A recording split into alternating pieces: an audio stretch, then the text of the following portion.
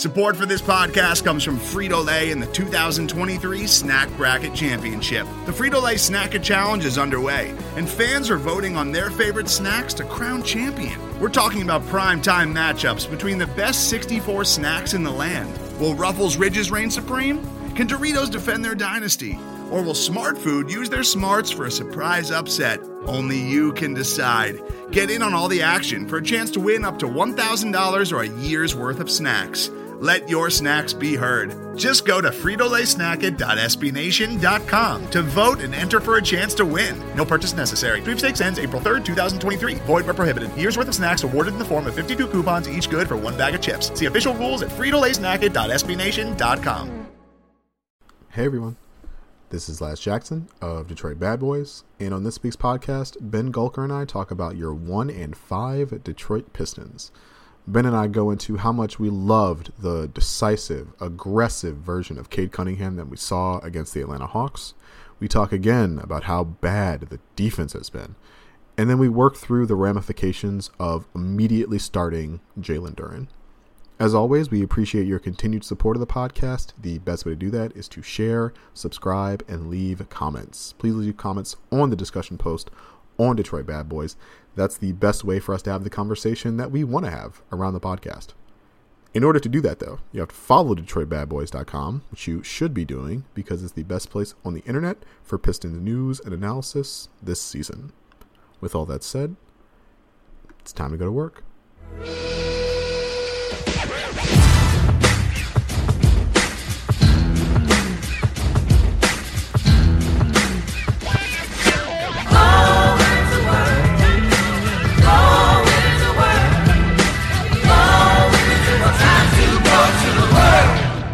Hello, everyone. Welcome to this week's episode of the Detroit Bad Boys podcast. I am your host, Lazarus Jackson, pleased, as always, to be joined by my usual co-host, Ben Gulker. Okay, Ben, get it out. How good was it to win? Let me know. Hey, Laz, it's a good season to be a Michigan football fan, 2 years in a row. To be a Michigan football fan, that is, but particularly good to be not a Spartan fan this year, I will say. You got to play spoiler to some degree last year. This year, though, problems with the snap, revenge. I will say that a little bit, yeah. That was kind of fun. No, but Michigan definitely conservatively kicked its way to a win. So, yeah, rough year for Sparty, no doubt about it. Yeah, we are already starting to lose recruits apparently, which is bad. Yeah. That's so, right. We are. This is not the greatest year. I appreciate Harbaugh deciding to run the ball and be conservative as to keep the score close. So when I look back at this game in 5 years, I was like, oh, it wasn't that bad. It won't feel so bad. But yeah, this is exactly what I feared would happen in a Michigan State Michigan matchup. But that's okay. We'll next year is next year. We'll see what happens. We'll see how they work the transfer portal. We'll see if they get a new quarterback. We'll see. We'll be back, I'm sure. The Pistons will not be back anytime soon if they keep playing defense like this. No transfer portal to work, unfortunately. For sure. So I wanted to start. I have a bunch of stuff in the doc, but I wanted to knock the defense out of the way just because it's the most glaring thing in my mind, and also the easiest thing for other teams to knock out of the way. Oh man, the Pistons have the worst defense in the NBA. They've been going back and forth with Brooklyn for that mark, but when I checked NBA.com this morning, they have the worst defensive rating in the NBA, 121.8, which is real bad. That's so bad. It's really bad. And accordingly, they also have the worst net rating in the NBA, and negative 12, almost negative 13 points, or 13. Difference between offensive rating and defensive rating. That was worse. There's the 29th team is like a 9 something, so that's like a huge gap between them and the rest of the league as far as net rating goes. When we talked about the defense last week, because this has been a problem since preseason, we were like, okay, is it scheme? Is it personnel? It's like, okay, so we'd like to see some scheme changes. Dwayne Casey, to his credit, has tried some scheme changes. They've been switching 1 through 5. They've been switching 1 through 4. They've been icing, which is keeping guys out of the middle of the out of them, like, don't let them drive middle, basically. It's also called no middle defense. They tried some drop like early against the Hawks. They trapped Trae Young and like tried to make the other Hawks beat them, and the other Hawks just like beat them. And so now I think after seeing Dwayne Casey throw the kitchen sink in terms of scheme at the same opponent for 2 games in a row, we can safely say that the problem is the personnel, which is a bigger issue because the personnel is going to be harder to change. Ben, where do we go from here? If the issue is the personnel, like how can they improve on the defensive end? So this is the biggest surprise to me, I think. 1 through 4 not being able to keep anybody out of the 1 through 4 not being able to keep anybody in front of them is surprising to me. I mean, obviously the biggest change is, Jeremy Grant's departure, which isn't completely new, but still relatively new, right? I mean, you've got Cade and you've got Sadiq returning. You've got Stewart returning. Cade, not a lockdown defender, but certainly has the physical tools, I would think, and the lateral quickness and length to at least be capable defensively. I've been surprised to see how poor he's been defensively. Sadiq, I don't know, man. He's really struggled to keep guys in front of him. Bogdanovich, I didn't expect him to be a great individual defender. He's been, to my eye, at least pretty much an Olay defender. Like, just guys just get right past him very quickly. The lack of a big man in the paint consistently. Some of that has been scheme. Some of that has been the fact that Stu just naturally isn't a natural rim protector. He's obviously short, but I think his wingspan makes up for that. But he doesn't jump particularly well. I mean, that's pretty well understood and well documented. But then scheme, I think with all the switching, keeps him away from the rim a lot. More drop coverage could potentially help with some of that. Yeah, man, this has been the biggest surprise. I mean, Casey, I have felt up to this season, has been able to get more out of the defense than the personnel suggest he should have been able to do. At least that's been my read on it until this year. This year, I feel like they've just been the opposite of that. So I don't know, man. If the question is, what do they do? Besides get new players, I don't know. This has been the biggest surprise, and I'm really surprised by this. This is not what I was expecting at all. Thinking back to our first episode of the season, I was expecting them to get more out of their defense than I think everybody else was, and I've just been flat wrong about this, and it's shocking to me. I've been like, on its face, I suppose this isn't terribly surprising. It's like we have said in the past, like, hey, we expected more from Sadiq on the defensive end. Bojan has been good on defense in the past, but is also like 34 and not the most agile person ever. They've executed the scheme for like most of last year, and so we came into it like knowing that's the scheme that they want to apply. But they're getting killed in like all areas of defense. Like, not only is the perimeter defense bad, right? Not only is the rim protection not great because, like you said, sometimes the bigs are out of the paint, and sometimes, like, even when they were playing drop against Atlanta, like, Stewart is not threatening enough to cut off both the drive and the lob at the same time. And so you can, Trae Young was just like picking his poison.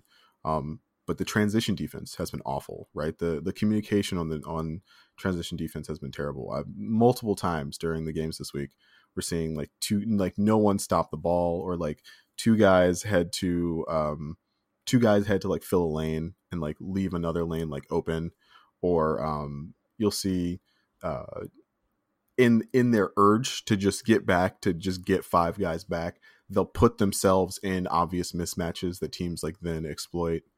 And then the rebounding has not been where like we'd like it to be either. Stewart is averaging almost like 10 rebounds a game. But like Sadiq's rebound rate is like pretty low. It's it's under 15%. Bojan, obviously not a great rebounder. Cade's having a good rebounding season, but like he's the point guard, right? Like you should not expect the point guard to be like the second or third best rebounder on your team. And so they're also getting killed on the offensive glass. Like that was the case against Indiana. That really killed them down the stretch of one of the Hawks games, is their inability to get an offensive rebound to kind of keep the offense going. So like, yeah, this is going to be really tough. I think it's like, if the problem is the personnel, there needs to be personnel changes. And so I'm ready to say it, Ben. I think they should start Jalen Duren. Jalen Duren has been much more impressive than either of us expected him to be going into the season. And you and I were already like really enamored with his overall talent. Yeah. I don't think this shouldn't be an indictment of Isaiah Stewart, right? Isaiah Stewart's like doing everything he can, but unlocking like some more rim protection, unlocking some more rebounding, right? Like Duren is very clearly the best rebounder on the team. It's like unlocking some level of shot blocking fear in opposition is worth, I think, the growing pains that Jalen Duren is obviously going to encounter, like if he were to enter the starting lineup. And like, you don't even have to start, you don't even have to bench Stu, right? You can start them together and stagger them and see how that goes. But yeah, Ben, I'm ready to start Jalen Duren. I've seen enough. I think it's time. Yeah, I think the only thing I would say is I think you would have to bench Stu, because I don't think you can bench Bogey, because he's just been That's why good. You bench Sadiq. Oh, yeah, okay. Yeah, I can see that. I can see that. Yeah. Yeah, Bogey's been too good. He's just he was the focus of the Atlanta defense in the second game, and I think he struggled a bit, but he's been their most consistent weapon offensively. But yeah, benching Sadiq, I can hear that case a little bit. Yeah, Jalen Duren, I mean, I've been living for his minutes, so I can hear that case for sure. Yeah. And just like benching Stu would not be an indictment of Stu, benching Sadiq would not be an indictment of Sadiq. It would be more to say that Bojan has been so good offensively that you can live with his defensive mistakes. And Sadiq has just not been as good as Bojan offensively. And so if you're trying to get more semblance of defensive balance into the starting lineup, and you don't want the offense to completely crater, it's like that seems the clear answer to me. I don't think they would do that. I think they would definitely rather bench the 1-year vet rental who may or may not be on this team next season and is not going to be up for a restricted free agency and is not like one of Troy Weaver's handpicked guys. But I think that does make more sense for the team in the short term if they just like, hey, we would like to be more competitive on a night in, night out basis. Sadiq coming off the bench would actually help the bench too. The bench has been another pain point. Yeah. Well, we saw some adjustments from Dwayne Casey on that end, and I did want to bring those to the forefront as well. It seemed, especially in the second Hawks game, when Jaden Ivey was back end playing, they made the conscious effort to have at least one of Ivey and Cade on the floor at, I want to say at all times, but there were times it looked like they were playing Ivey shorter minutes because of his illness. And so like when Ivey's fully healthy, it does seem like they will put one of those guys on the floor at all times. That should definitely help bench lineups, but the bench was still not great over the last week or so. So I don't know. Will that help, Ben? Will putting one of the starters, making sure the bench, we don't have any more all bench lineups anymore, like will that help? I mean, it helps insofar as Cade and Ivey are better than any of those other guys. But, I mean, those other guys are still those other guys. Like, that bench unit is just not good. Like, Alec Burks will help, right? Like, assuming he comes back and shoots the ball the way he's capable of shooting the basketball, that helps a lot, because that unit just cannot put the ball in the basket. I mean, Kojo can, which is crazy to say. Still. I mean, Killian cannot throw the ball in the ocean right now. He is just having a terrible year. Mm-hmm. It's so painful to watch him struggle. It's so painful. Livers is doing Livers things, not not amazing, but just, doing his thing. Duran does his thing, and he's still, pretty much living off of other players, which is fine. That's completely fine. It's But like that's where we want him to be at this stage in his oh, career. Anyway. absolutely. That's exactly what you want him doing. You want him dunking alley-oops, rim running in transition, um, putting back things on offensive rebounds. That's all you want him doing right now, and that absolutely makes sense. But, there's just no offense. So you throw Ivy or Cade out there, and that absolutely makes sense for one of those guys to be generating offensive opportunities for themselves. But then, who is it's Cade or it's Ivy, who are they kicking it out to? I mean, you're kicking it to Killian in the corner, and he's making 25% of those looks. Like, I mean, it's not like Ivy can force Killian to make those shots. He's either going to make them or he's not. And so far, it's not, right? So, I mean, yes, it makes them better. It makes the second unit better in that you're putting a better player into that unit. But I don't know. I don't think it magically makes those other guys better. Those guys still are who they are. So I think that ultimately is the problem. Yeah, I mean, they have just been bad. They have just been really, really bad. The one thing I kicked this idea around in the preseason a little bit. I am interested to see if Killian has the strength and size to ever be matched up against small forwards. I'm interested in seeing if he could ever potentially be like a point small forward kind of player. So like if you could run like Kojo, Ivy, Killian, right? Or Cade, Kojo, Killian. Like could that ever be viable? You could potentially run, Livers and Duran, or you could potentially throw Burks in place of Kojo. Like you could potentially shuffle enough shooting in there to make Killian work at the three. You'd potentially have two guys who could attack if you have Cade and Ivy in there as the secondary ball handler, or as the primary ball handler, excuse me. Killian's your secondary ball handler. And, what Cade and Ivy, one of those guys is enough of a shooter to command some respect. Then you've got Burks in there at the 2 or Kojo, depending on who's healthy at the time. So you've got some shooting at the shooting guard. Then you've got Livers at the 4. Obviously, that person can shoot. And you've got Duran as a vertical lob threat. So you've got 2 ball handlers, 3 shooters, and a lob threat. Maybe that's interesting. Yeah, I mean, right now, man, that lineup's just bad. It's just a bad lineup. And I don't know how much there is.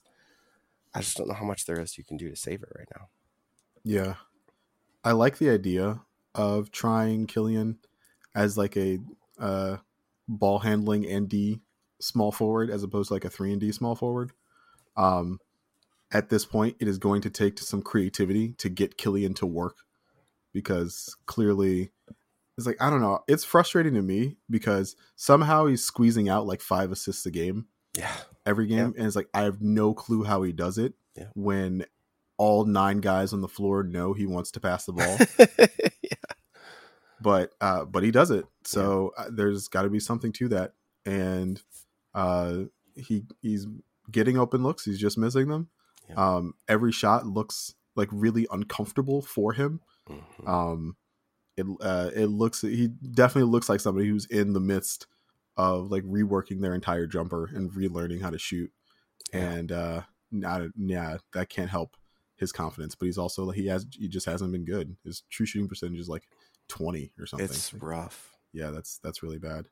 To get more if you're going to stagger like Cade and Ivy, it's like this is also part of the reason why I like the idea of Sadiq on the bench, because that does give them another alleged shooter to like roll around with that pairing. But it's like if we're putting Stewart on the bench in order to start Duran, like all of a sudden, if we're putting Sadiq on the bench to start Duran, like now like the bench big with those lineups is Stewart. And so now we're running into the similar problems where we're running out like a lineup of like, Ivy, Killian, Livers, Sadiq, Stewart. And like there's kind of enough shooting if Livers is being consistent and if Sadiq is being consistent, like there's kind of enough shooting, but that lob threat isn't there as much. Mm-hmm. And defensively, you're still with Sadiq, Livers, and like Ivy as your perimeter guys. I think that's not good enough on defense. And so like there are a lot of like imperfect pieces on this Pistons team, and like getting a bunch of flawed pieces to work together is like part of the coaching staff's job.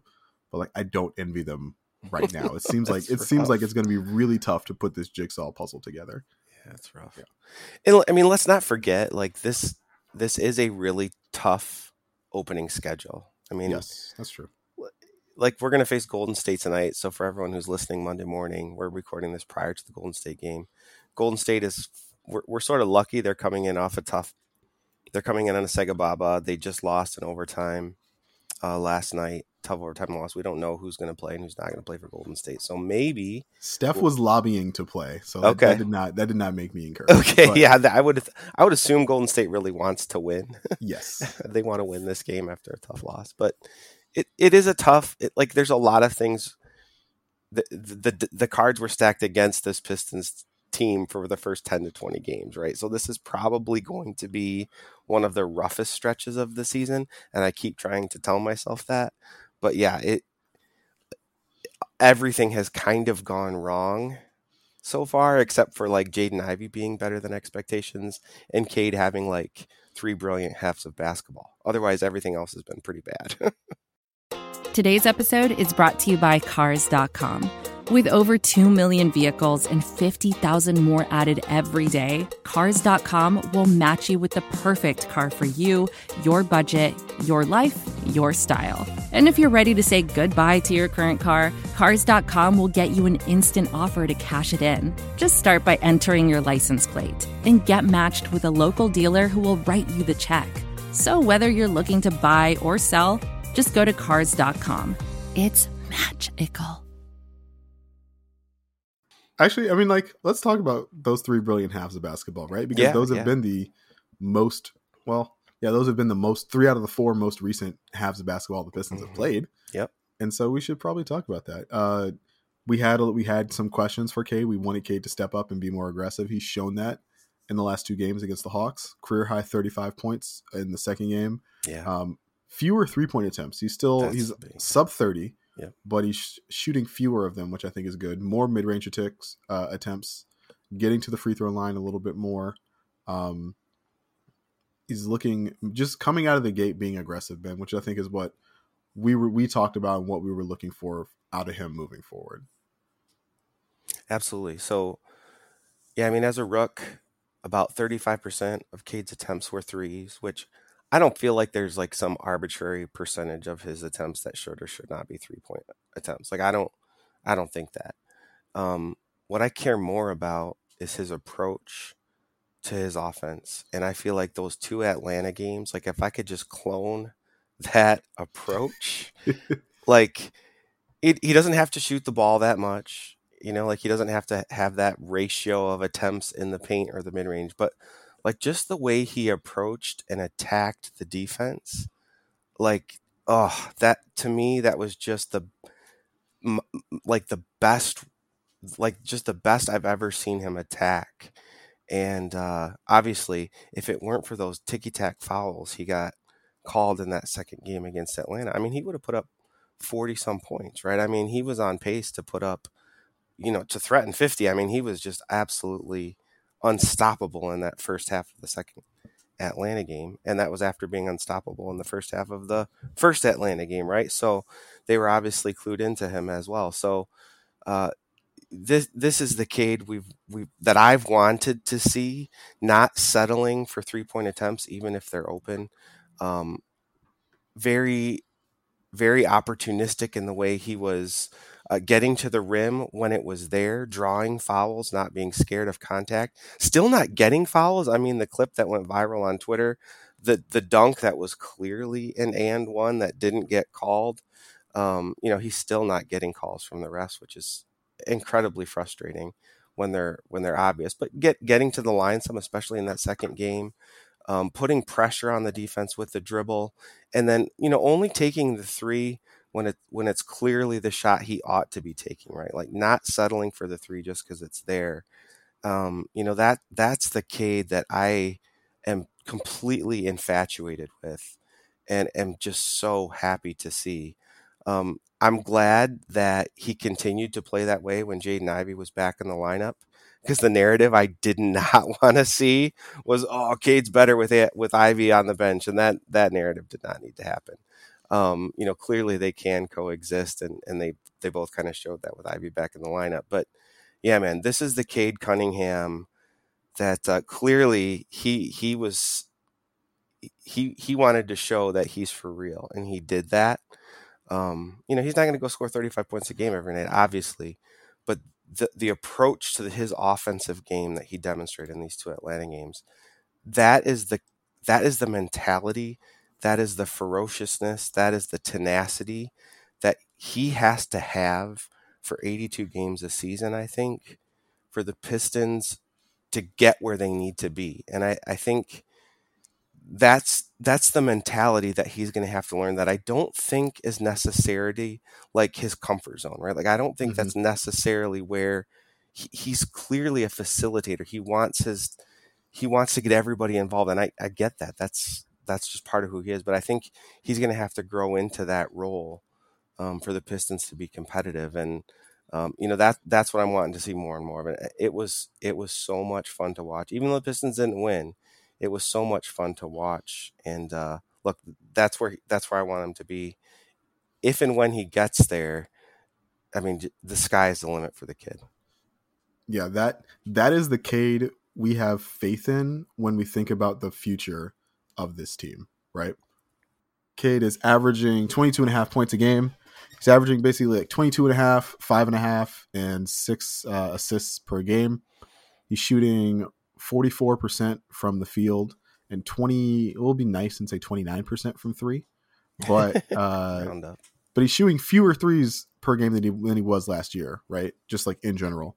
And I thought even when he wasn't getting all the way to the paint, if he was getting proper screening, right? If he was getting the space to attack the Hawks, who were using a drop most of the time, if he was getting the space between like Capella and the free throw line to take like that open mid-range shot, like that is the shot he wants to take. He's super comfortable taking that shot, and he was able to get to it early and often, and that really put him in a comfort zone.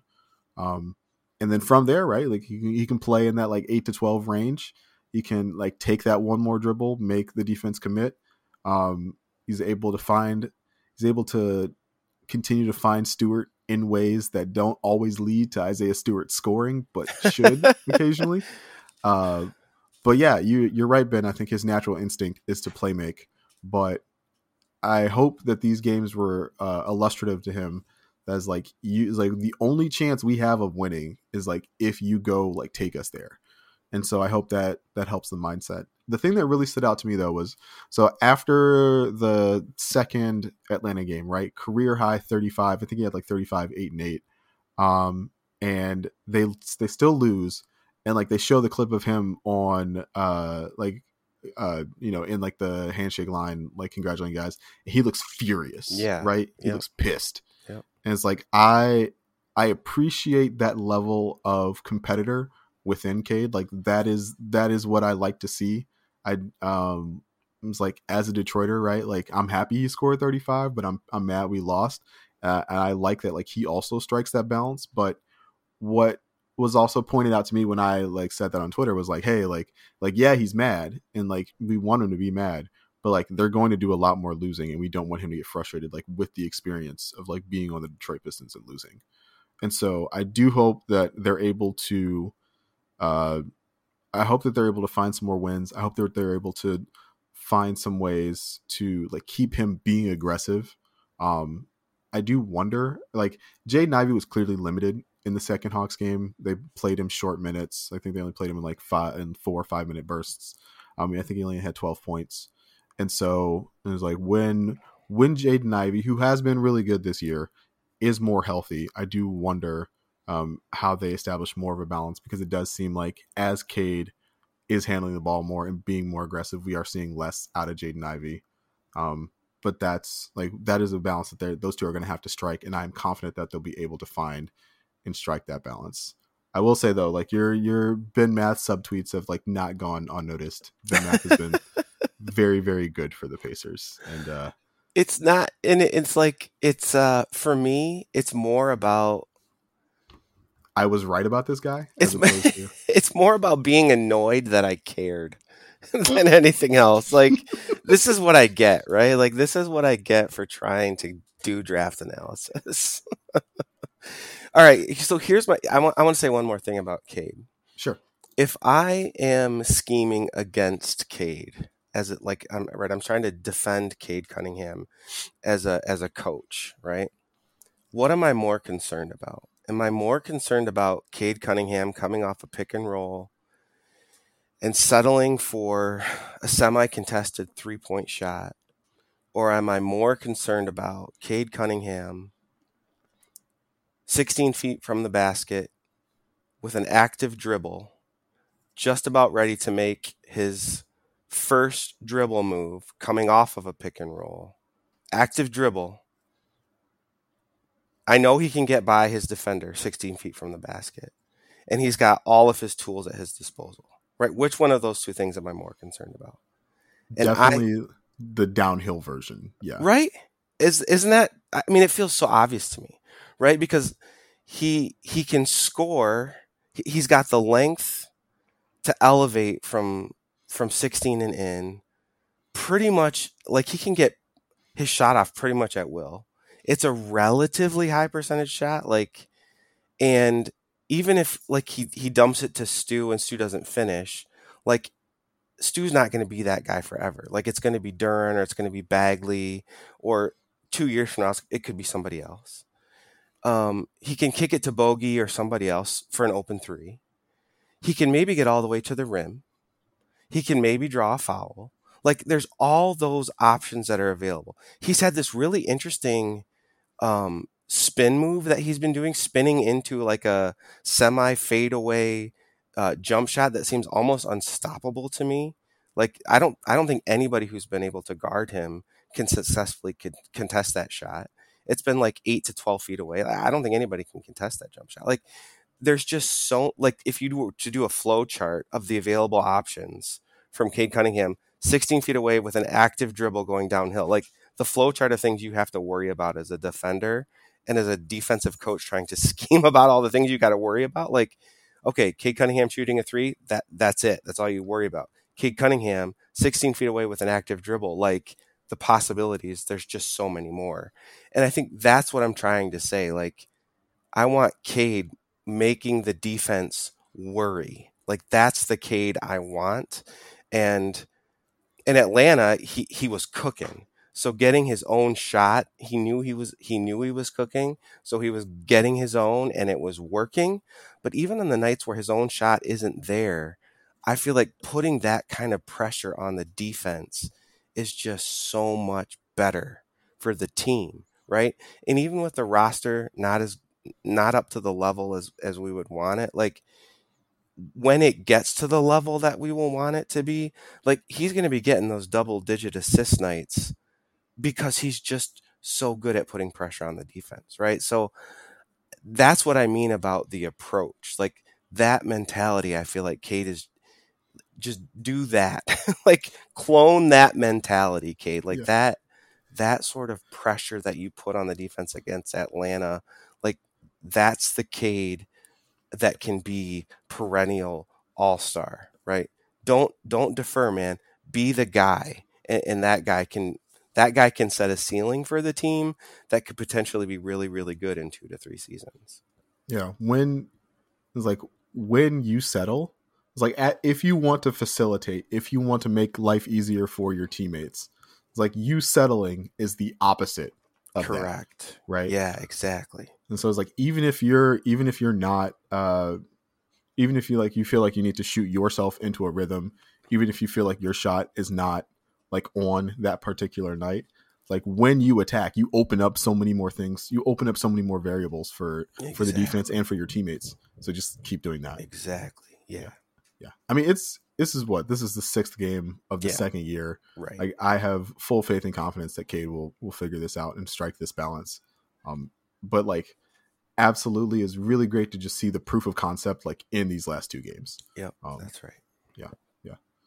What was the last thing I wanted to talk about, really? So I did want to talk about Stewart, just like by himself, independent of the struggles from the rest of the starting lineup, independent of the calls to start Jalen Duren that we are putting out there. Stewart has been, I think, disappointing offensively. Absolutely. Yep. He's shooting 22% from three on wide open looks. All of his 3-point looks are wide open because defenses know that he's shooting 22% from three. And this is a new experience for him. We saw a couple of like mid-range shots from him in the Pacers game that looked a lot cleaner. The footwork looked a lot better. He was able to get them out quicker. I hoped he would see a little bit more of that integrated into the offense. We haven't this week.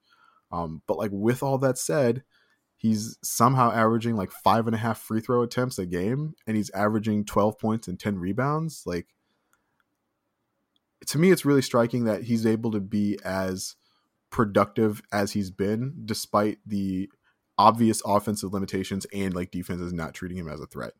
And so I'm curious to hear your thoughts, Ben, about like what that would mean for Stewart in a role change, right? Like, as we think about, like, clearly they want to play two bigs. It's like, as we think about a future Stewart, Bagley, Stewart, Duren, Stewart plus X front court configuration, it's like, what does Stu shooting 22% from three but getting to the line 5.5 times a game like mean?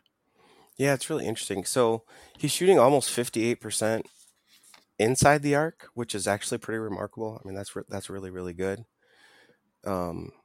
Combine that with the free throw attempts, which is surprising how much he's getting to the line. We'll see if that holds up. But it's been surprising how much he's getting to the line. It actually means he's somewhat useful offensively in a way that we haven't seen before, and in a really surprising way. I'd like to get through 20 games and see what his 3-point shot chart looks like.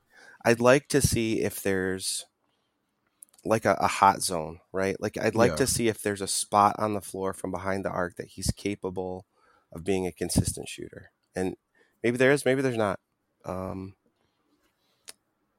I think Stu is capable of being a rotation big in the NBA for a quality team. Like, I believe that's the case. Should he be a starting center on a playoff team? That's where it starts to get harder, right?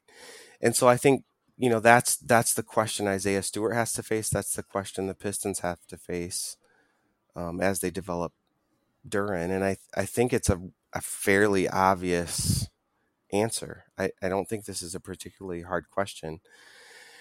I think what you have to answer is, how do you make the transition and when? And how much time do you let Isaiah Stewart play his way into that realization, I guess.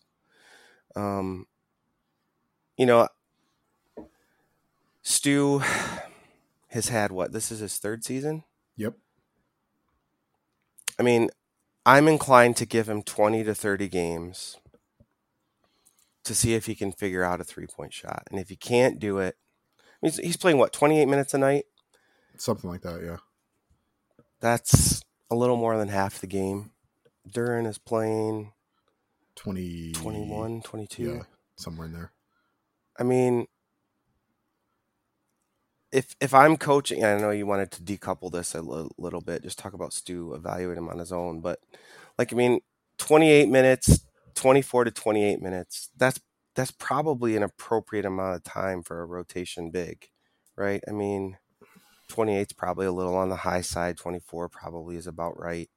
If you can play him at all at the 4, and that probably is contingent on if he can find a way to score outside of the paint at all. And so far the answer has been no, right? Yeah. So I'm inclined to give him 20 games, maybe 30, to see if he can prove that he can score outside of the paint. And if he can't, then I think it's time to start bringing Duren in a little more. The thing I think you have with Duren is if you're Dwayne Casey, you have established yourself as a coach who distributes minutes based on team defense, right? So if you bring Duran in and he's just terrible on team defense, I feel like you're undercutting yourself a little bit. So I think you have a little bit of that to worry about. But yeah, I mean, Stu, his offense just it just isn't there, right? I mean, there's no way around it, and that's the problem for Stu. If it hasn't developed and it doesn't develop in the next 12 games, 13, 14 games, I mean, I feel like you've given him 2 seasons and change to do it. And I think maybe the realization is he's probably just not a starting caliber player, right? I mean, and I think that's okay. There's nothing wrong with being a rotation caliber big man who plays really good defense at the team level, right? Not an outstanding individual defender, and who does good garbage offense around the rim, gets to the free throw line, finishes creatively around the rim and that kind of stuff. And you can carve out a long NBA career doing that kind of stuff and be a crowd favorite, right? Like you can be that guy, and that's okay. And I think for Stu, the challenge will be, is that a role I'm comfortable and willing to accept? When I watch Stu and I think about like what they want to do with Stu, I know there was the talk in the offseason about how the double bigs thing, they wanted to emulate Boston with Robert Williams and Al Horford, and how Stu was going to be the Al Horford of that situation. When I watch Stu, I think more of like PJ Tucker, like the 4/5, the guy who shoots like 5 times a game, but is out there defending the other team's like best or second best player, is out there like crashing the offensive glass, being physical, doing everything that you need to do as part of a successful lineup, but as like the 5th and final offensive option on a successful lineup. There is, to me at least, there's like some hope that Stu can get there from the perimeter. He is currently shooting 22% from 3. Yes, all of his looks are wide open, but it feels like half of his looks have gone like in and out. And so it does kind of feel like it feels like there is like a 4 for 6 game like in there, like coming, and that won't change the way defenses play him, but it'll be good for him from a mentality standpoint. It'll be good for him from a reminder standpoint. Like, hey, like I'm putting the work in to do this. Like I can shoot these shots, especially if I'm left open.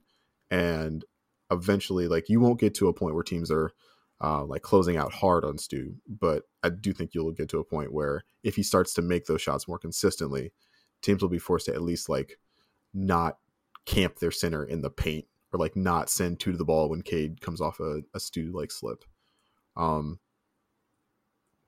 yeah, like if we're talking about Stu as the 5th option on a good team from a rotation big man perspective, it's like a big part of that is being able to play next to another big. You talked about giving Stu like 25, 30 games to see whether or not he can shoot. Like hopefully, coincidentally, that will be the same amount of games that Marvin Bagley misses, right? So we'll be able to see whether or not like that pairing can work, or whether if Bagley is able to re-enter the rotation, like maybe that makes them more comfortable with a Duran Stewart starting lineup or something like that, right? And yeah, so it's been interesting to me that Stu has been able to find the level of production he has, despite the fact that he's not shooting really well from the 3-point line, and he put a lot of effort into it. But the free throws help explain that. The 58% inside the arc, like you mentioned, helped explain that. But yeah, that's just been interesting to me. The other thing I was thinking about as I was like doing the sheet this morning is like Marvin Bagley should not have been this load bearing, right? Like they should not. It's like the Marvin Bagley injury. Like I'm very glad he's not out for the season. I'm very glad we'll probably see him again this season. But like I'm stunned at like how important he was to this team moving forward. Okay, Ben, this is your corner. What's on your mind? What have you been thinking about as you've been watching these Pistons? Uh, what have I been thinking about while we'll be watching these Pistons? Well, kind of fitting that this is the year of the teal. It's kind of what I was thinking about when they brought it back, to be perfectly honest. So I liked the teal last. I did like it. I was kind of surprised. I liked the court. I liked the broadcast. I liked the way the jerseys looked. I also like the fact that we're not going to see too much of it. I like that it's a rare thing. It's kind of like a special thing. You see it a few times. It's a nice reminder of a bygone era. But fitting they brought it back in a year that the team is absolutely abysmal. I'm trying to tell myself, as I hinted at earlier in the podcast, though, that this team will get better. There are guys that are going to get healthy and that are going to help. Their team is not going to be, like 1-5 and 1-6 and 1-7. They're not going to win 1 out of every 10 for the rest of the season. It's a young team. They're going to get better. The last 20 games of the season will be better than the first 20. But yeah, this is the Pistons were set up for a very difficult start to the season. The second half of the season will be better than the first. That's what's on my mind right now. Trying to tell myself that before I push send on the tweet. That's I got to remember that. Yeah. The way I want to shout out at Cal_Detroit, who put it the way I feel about the teal the best. Is like the teal looks good. Like objectively. It's like, okay, like yes, the court looked great. The jerseys looked clean. Like again, that Cade Cunningham number 2 teal jersey is going to sell a bunch of stuff. He said it looks good, but it doesn't feel right, and like that's basically how I felt. It's just like it looks good. It's very authentic to the teal experience. Like the fidelity to that era is like right there. You see it, but like when I looked at the floor, when I looked at the team, it's like, this is not the Detroit Pistons. This is like something else. And it's just like, that's how I've always felt kind of about the teal. I do agree with the people who are like, just keep the horse head and put it in red, white, and blue. I was like, sure. Yeah, I'm fine with that. That sounds good. But yeah, having one guy score 35 and they gave up 130 and lost is definitely like the authentic teal Pistons experience. And so I'm also glad that we will not see them very often during the course of this season. All right, Ben, the rest of the schedule this week. We mentioned that they play the Warriors later tonight. They have not played the Warriors yet. We don't know how that game is going to go. But yeah, this is bad. They play the Warriors and then they play a back-to-back Monday night in Milwaukee. They play Wednesday night in Milwaukee, the home and homes again, coming in to cut down on travel. And then they come home on Friday to play the Cleveland Cavaliers. That looks like an 0-4 week again, which is like what, a 1-9 start to the season. Bucks still undefeated, only team in the NBA, still undefeated. Cavs, doing the Cavs stuff. Donovan Mitchell exploding. They beat Boston. Yeah, not rough 10-game opener. That's for sure. It's not looking good. Yeah, I will say the game after that Cavs game is the Thunder. And you look and you're like, oh, the Thunder, like that might be another game the Pistons can take. But like, no, the Thunder have won like 3 games and Shai Gilgeous-Alexander is averaging 30 points a game and they're playing really well. And so it's like that. Yes, that's also like not a good looking game. And so we will see. But like, yeah, we talked about how tough these first 20 games for this Pistons team was going to be. It is not easing up anytime soon. All right, Ben, let the people know where they can find you, where they can find those soon-to-be-deleted tweets. You can find me at BRGulker on Twitter. You can find me in the comments of all the podcast posts on DetroitBadBoys.com. I read them all. Don't always engage directly but I always appreciate the feedback, especially on the podcast posts on Detroit Bad Boys. I appreciate the feedback too. I read all of them. I want you all to know that the smoke detector was going off on Saturday, and my first thought was, I need to fix this. Not because it's like, oh, if there's a fire, it'll be bad. It's like, if the smoke detector goes off during the podcast, like, I'm gonna get like 3 comments about it, and I don't want that. So thank you. So thank you all for making me fix the battery on the smoke detector. I appreciate it. Of course, you can follow me on Twitter at Last Chance. That's at LAZCHANCE. Thank you for listening to this week's episode of the Detroit Bad Boys podcast, and we will talk to you all next week. See ya.